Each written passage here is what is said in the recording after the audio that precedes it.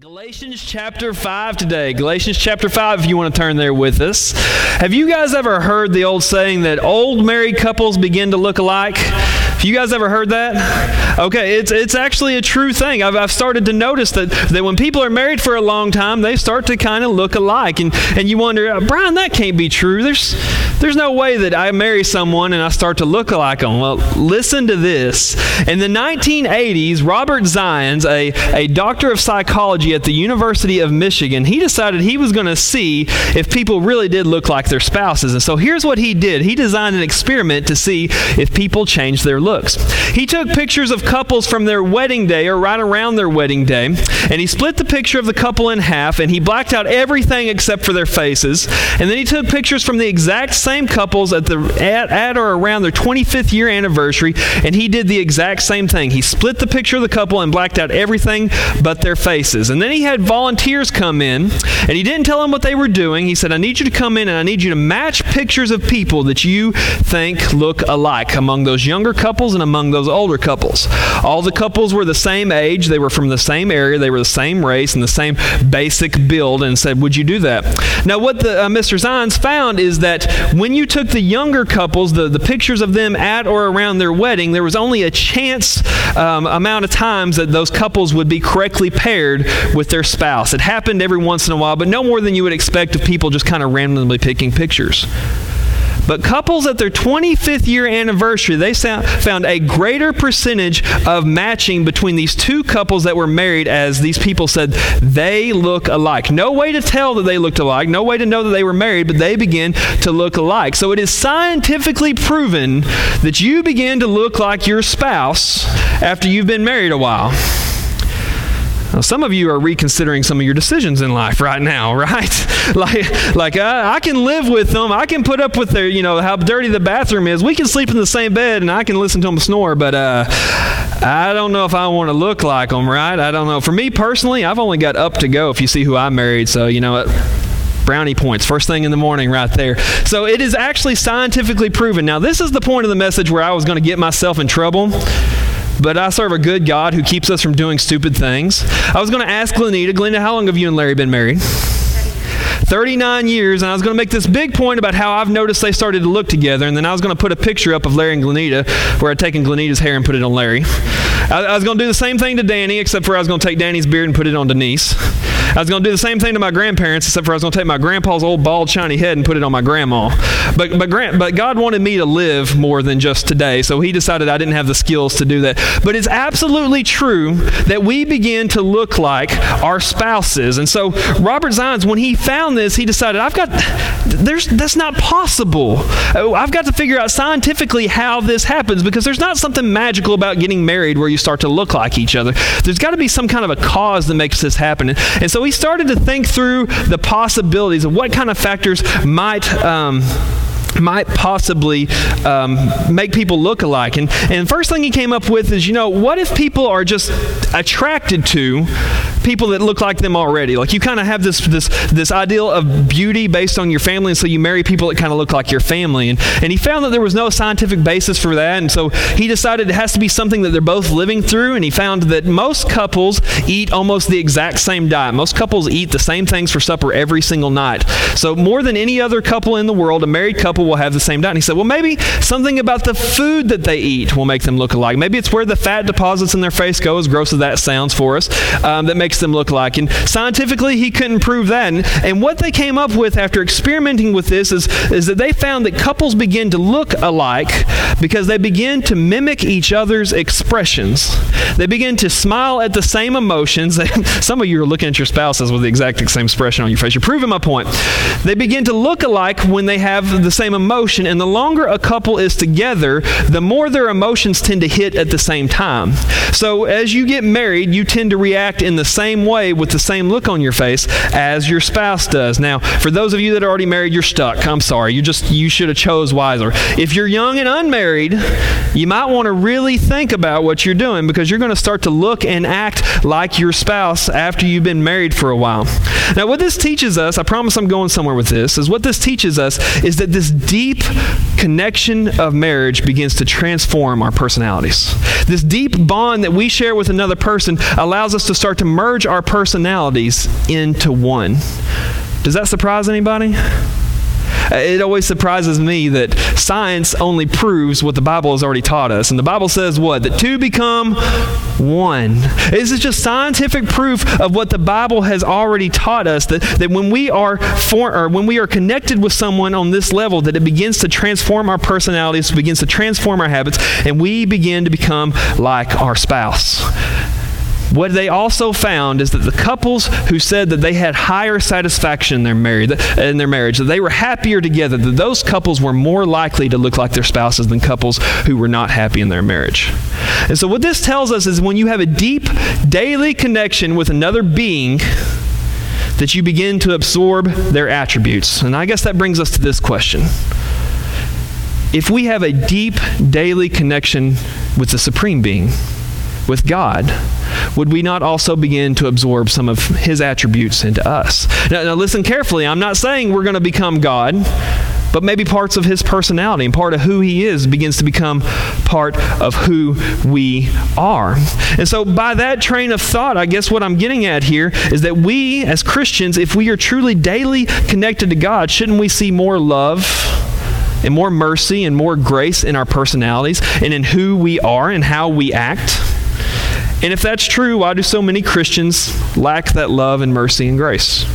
Why do we have this cats and dogs problem we've been talking about for the past 3 weeks where we attack people? Why do we fall into that habit of hatred again and again and again?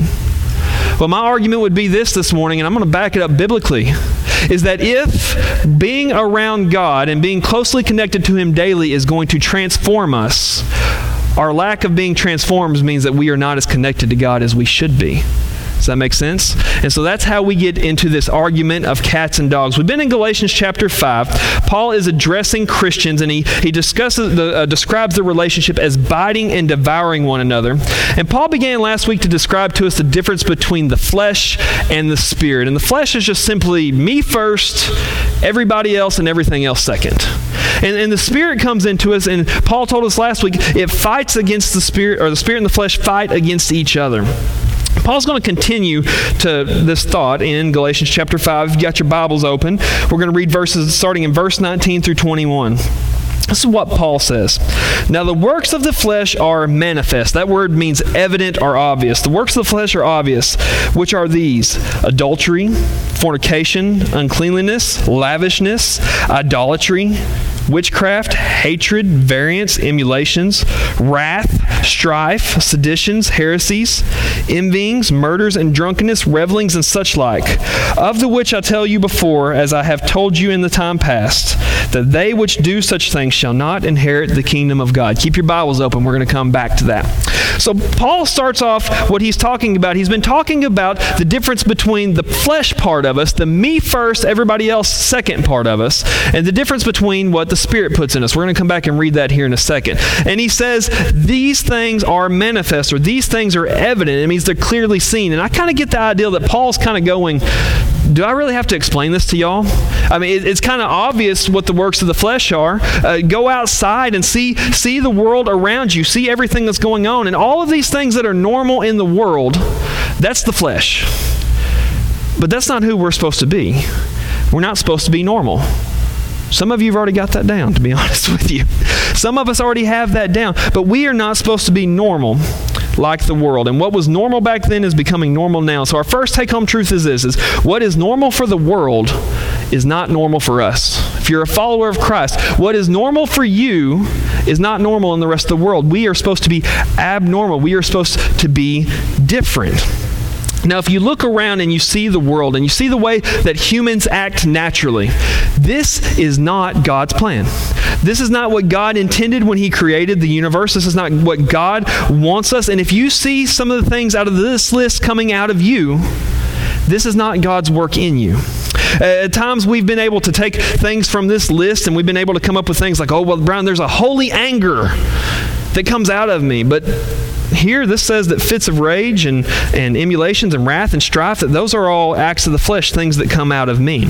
Let's see if we can break down this particular list of things. It starts off with a list of sexual sins. And I think that we can understand that's a basic tenet of being a follower of Christ, is we handle our sexuality different than the world. If you don't believe me, turn on the TV and see what is normal to the world. It is literally disgusting. It's not what God had planned for us, and it's not what God wanted us to do. And as we become Christians, one of the first things that God begins to form in us is a different way of handling the way that we express our sexuality in the bond of a marriage only between a man and a woman. That's what God intended, and that's what the Bible teaches. And so the first things on this list of sins, or this list of flesh things, is our sexual sins, or the sexual sins of the world. And it goes on, and it then begins to talk about idolatry and witchcraft. These are religious sins. These are sins that get in the way of how we worship God. Idolatry is worshiping anything besides God. We tend to think of idolatry as like a tiki pole somewhere with these carved gods on it that have names, and people pray to them and worship them. And yes, that's idolatry, but idolatry is anything that we worship. And some of us worship the idol of money. Some of us worship the idol of success.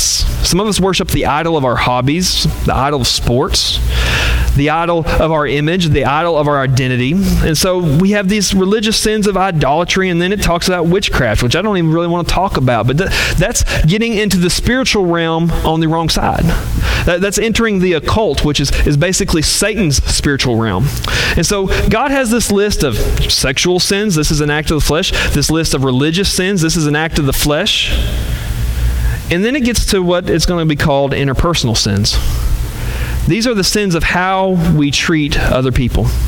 Hatred, wrath, jealousy, anger of every type. Interpersonal sins in the way that we treat other people. And what that tells me, that in this list we have sexual sins, which we can all agree are very important, and then we have right below that religious sins, don't worship any God but the true God. That's very important. God puts in level of importance right here in this list of things that are obviously very important to Him, how we treat others. How we treat others is paramount to God. It means a lot to Him. And I can prove that in more than just this scripture. If you go to the 10 Commandments, 6 of them have to do with how we treat the people around us. It's not just a friendly suggestion of, hey, maybe you should love others. Maybe you should be nice to other people. How we treat other people is extremely, extremely important to God.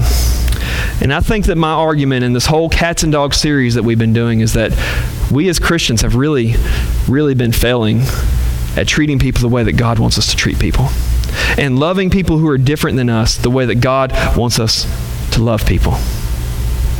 I brought a picture for an example. RB, would you pull this up for me?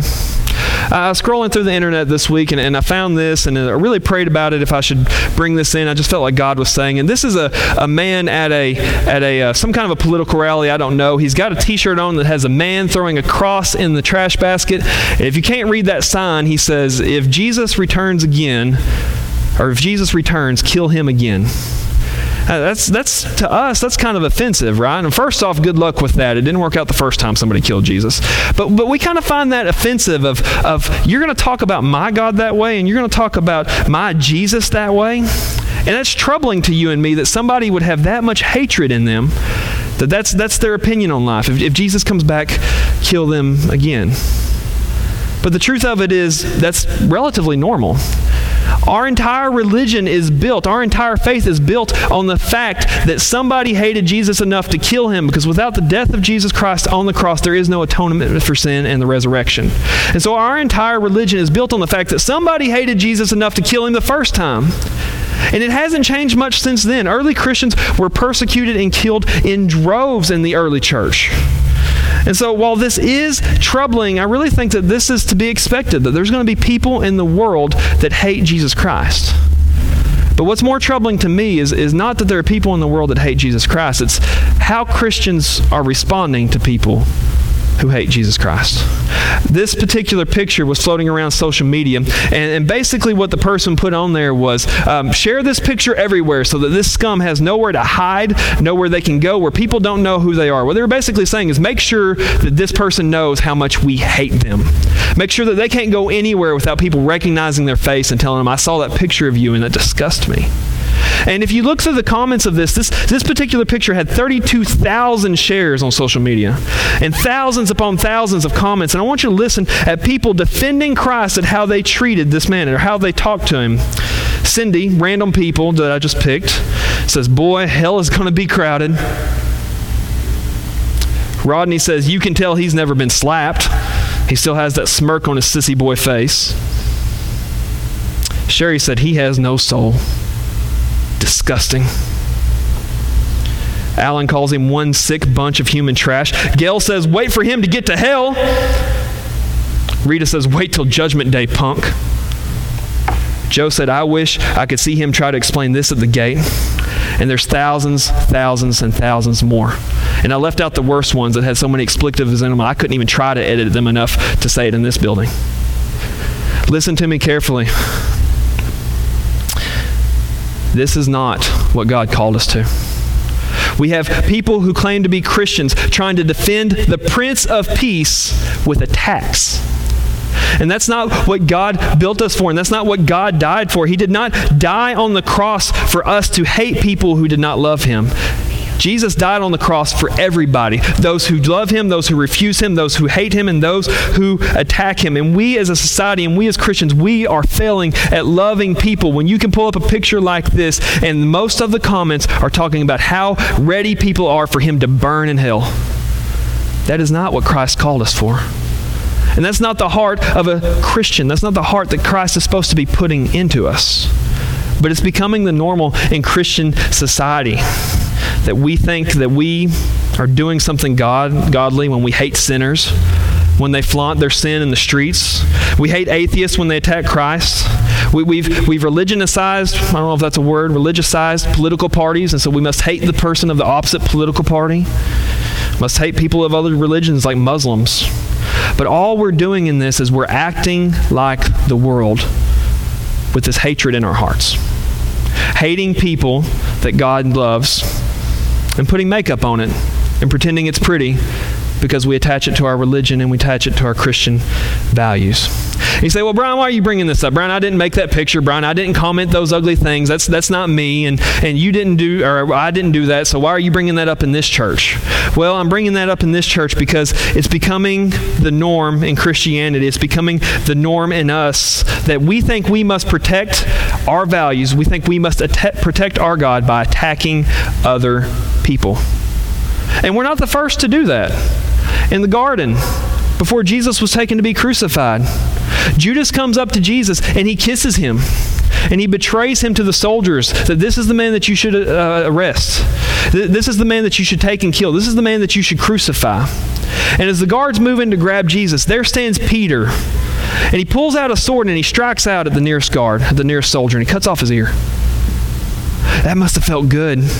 It must have been gratifying to have all of this angst in you and all of this worry, and somebody's attacking your Jesus. It must have felt good to rip out that sword and lash out. Look at how Jesus responded to Peter, though. Peter probably thought he did a good thing. But Jesus rebukes Peter. He says, Peter, put away your sword.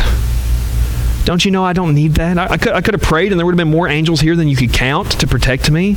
I don't need you to attack people to protect me. And then Jesus reaches over to the man who Peter just attacked. This man who's taking Jesus to be whipped savagely. This man who's going to cheer as they drive nails into Jesus' hands. This man who's going to go home and hug his family and say, we got him, we finally killed him. And Jesus loves him, reaches over and heals him. See, when Peter's first reaction was to attack, Jesus' reaction was to love and to heal. And today, when our first reaction is to attack somebody, like this gentleman I had on this picture, Jesus' first reaction is, I want to love and heal them. That brings us to our second take-home truth, is that our desire to love should be stronger than our desire to attack. Our desire to love should be stronger than our desire to attack. Let me ask you a question. Are you more like Peter in that scenario, where you feel like you would have wanted to lash out and attack? Or are you more like Jesus that wanted to take somebody and heal them and love them? And I know it would be easy to make this argument, go, Brian, I don't think I would ever attack somebody with a sword. I think that's a little over the top. But, I'm the kind of person that I put people in their place. When somebody comes to work and they're doing something wrong, I let them have it. It's not the same as attacking somebody with a sword. Brian, all the people at my work that aren't Christians, they know to stay away from me because they know I'm not going to put up with their nonsense. I'll straighten them out in a heartbeat. But it's not the same as attacking them with a sword. I'll be honest with you, the way some of us comment about politics on social media, I don't know if I would trust you with a sword at a political rally. It could get bloody pretty quick. I don't know if that's a fair assessment or not, but I think I do think that's fair. Did you know the Bible compares your tongue to a sword and a weapon? Not once and not twice, but a bunch of times. That the way we talk to and about people is described as striking them with a sword. And so when we disagree with someone, we take our sword and we stab them with hurtful words. When somebody doesn't understand Christ, like the picture that I just showed you, we take out our sword and we slash at them with a fit of rage. When somebody is different than us in some way, we take out our sword and we cut them down with gossip and make sure that everybody else hates them like we do. It's becoming the norm in our society, and this is not Christ in us. And we need to hear this, that when we attack and we hate and we have anger, that's not Christ working in our hearts. That's Satan influencing us. See, because Christ working in our hearts looks a little bit different. Let's pick up this Bible here again and continue reading. Verse 22, Paul says, but. I love the word but in Scripture because it draws a line in the sand. It's one of my favorite things that the Bible does. It gives us this comparison so you can see left or right or wrong. So here's the works of the flesh over here, and then we're going to draw a line. But here is the fruit of the Spirit. 22, but the fruit of the Spirit is love, joy, peace, long-suffering, that means patience, gentleness, goodness, faith, meekness, temperance. Against such there is no law. And so Paul here, he begins to talk about, there's the way that you want to act, and there's the way that's normal for you to act. But the fruit of the Spirit, what grows in you when you're connected to Christ, is a little bit different. Now, I love the fruit. I love thinking about the way fruit works and the way it's described as fruit. Fruit has three major things that makes it fruit. Number one, it's going to grow on a tree or on a vine. That's where fruit comes from. Number two, fruit is always desirable. It's always bright colors. It's always full of all these natural sugars. And number three is that fruit has seeds in it. That when you eat fruit, you spread the seeds. That's the way God designed fruit. And he describes these things that he's putting into us as fruit, as growing on a vine. He describes them as being something that people would desire, and it describes him as having seeds. You don't have to turn there, but this is Paul going back to something Jesus said in John chapter 15. In John 15, Jesus is walking with his disciples, and he walks past a vineyard, and he's always teaching them things. And so he uses this particular moment to give them a botany lesson. Listen to what he says in verse 4 of chapter 15 here. He says, abide in me, and I in you, as the branch cannot bear fruit of itself, except it abide in the vine. No more can ye except ye abide in me. Listen to what Jesus says. He said, look, there is this vine, and there's fruit, basic botany, right? And the fruit grows on the branches, but if you cut the branch off of the vine, it becomes a stick or a switch, depending on what reason you had to cut it off there, right? It becomes a stick. It doesn't grow any fruit when it's not connected to the vine. And then he continues on, and he explains why he's given them this lesson. He said, I am the vine, and you are the branches. He that abideth in me, and I in him, the same bringeth forth much fruit, for without me ye can do nothing. This is what Jesus says. He says, branches grow on vines, branches grow fruit, but not when they're not connected to the vine. And then Jesus throws this out there. He says, I am the vine, and you are the branches. And so what Jesus is saying to them is not so much you need to understand how this plant works. He's saying you need to understand how your relationship with me works. You need to be connected to me to grow fruit. You need to be connected to me to grow fruit. Otherwise, you cannot grow that fruit. And so with the fruit of the Spirit, we will not get that unless we are connected to God. And that's our next take-home truth, is that love, joy, and peace come from a connection with God. Love, joy, and peace, and all the other ones come from a connection with God. And so I guess our question for today is how connected are we with God? When we have this close connection to the vine, we're promised through the Scripture that we will start to grow this particular fruit. Love, joy, and peace are just attributes of who God is. Doesn't the Bible say God is love? Have you ever experienced joy like what you get when you're connected to God? Have you ever needed peace, and the only place you can find it is in Bible study or in prayer? These things come from a connection to God, not from being in the proximity of God, but from a connection. Just like married couples who are married for a long time, being connected to each other, begin to take on each other's personalities, begin to morph their personalities. When we are connected to God, we begin to take on parts of His personality.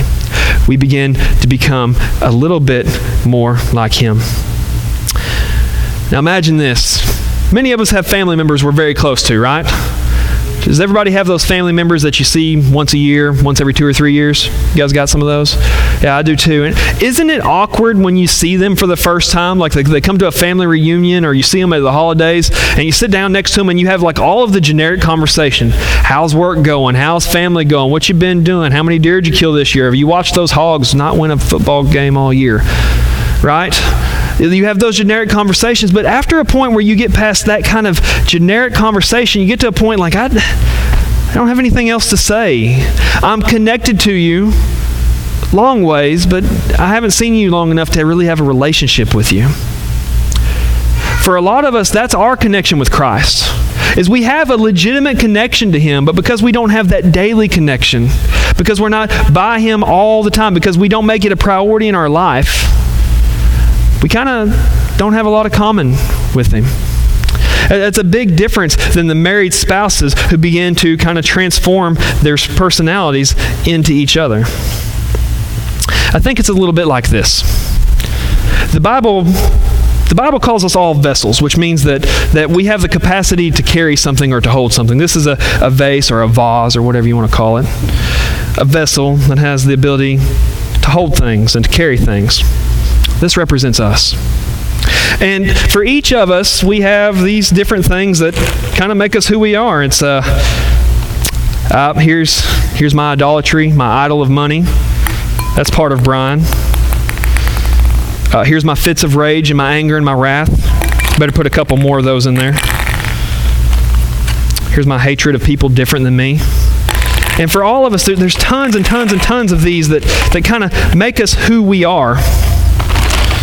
And so we have all of these acts of the flesh within us and part of us. The Bible calls Jesus calls Himself the living water.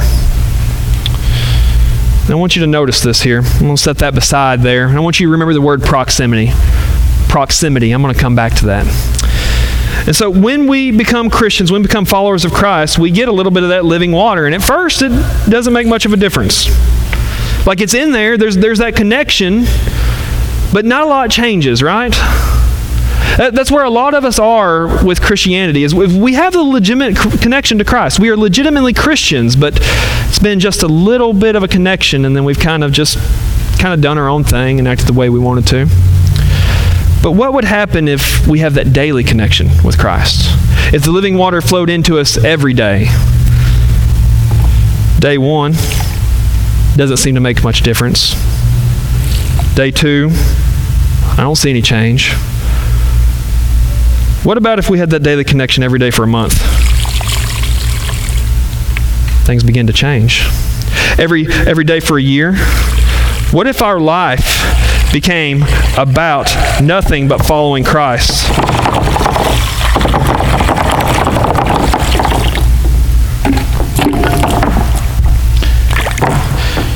Notice how these acts of the flesh begin to pour out of us. that begin to fall out of us. That's what it's like when we truly come to know Christ and He pours into us daily and we have a daily connection with Him. So He pours into us daily, and as He pours into us, it's going to start to push these ugly, nasty things, this hatred and this desire to fight and attack. It's going to push it out of us. That's what we call growing fruit, is when we become more like God. We have more of His attributes than our own ugly ones. That picture I showed you earlier, I'm thankful that there were some people on there who had this experience. They'd had Christ obviously pouring into them, and their reactions had changed, and their reactions were different. And I want to share with you some of these positive comments. Tina said, "Forgive him, Father." Brittany said, "This breaks my heart. I'll be praying for these people. Oh, my heart, I can't imagine living my life without God." Kimberly said, "I'm praying for this man." And Deborah had this message for him. She said, "It's too bad that you feel that the way that you do, but Jesus still loves you anyway." And so in the midst of all these angry, hurtful, attacking words, there's a small beam of light of people who had the connection to Christ, and they had allowed Christ to transform them. They had allowed the Spirit to pour into them and push all of the ugliness and the hatred out of them. As we end our services today, Brother Danny, don't trip on the ping pong balls. As we end our services today, I've got a question for you. Which one of those lists better describes you in your daily life? Is it the list of the fruit of the Spirit that when I go to work and when I go in the world, I'm full of love, joy, peace, patience, kindness, long-suffering, all of that stuff? Or is it I'm full of anger and hatred, strife? I'm inviting you today, if you find that list of acts of the flesh in your own heart, and I'll be honest with you, it's not just you, it's me, it's all of us. If you find that, I'm inviting you to take some time during our response time to make that first connection with God today, and to carry it on again tomorrow and the next day, and have that daily connection and allow God to start to push that ugliness out of us. Maybe you've never made that connection to God and you're ready to take that first step and have that first little connection. I'd like to pray with you and talk with you on what it means to have faith in Christ and to accept Him as your Savior. Would you please stand?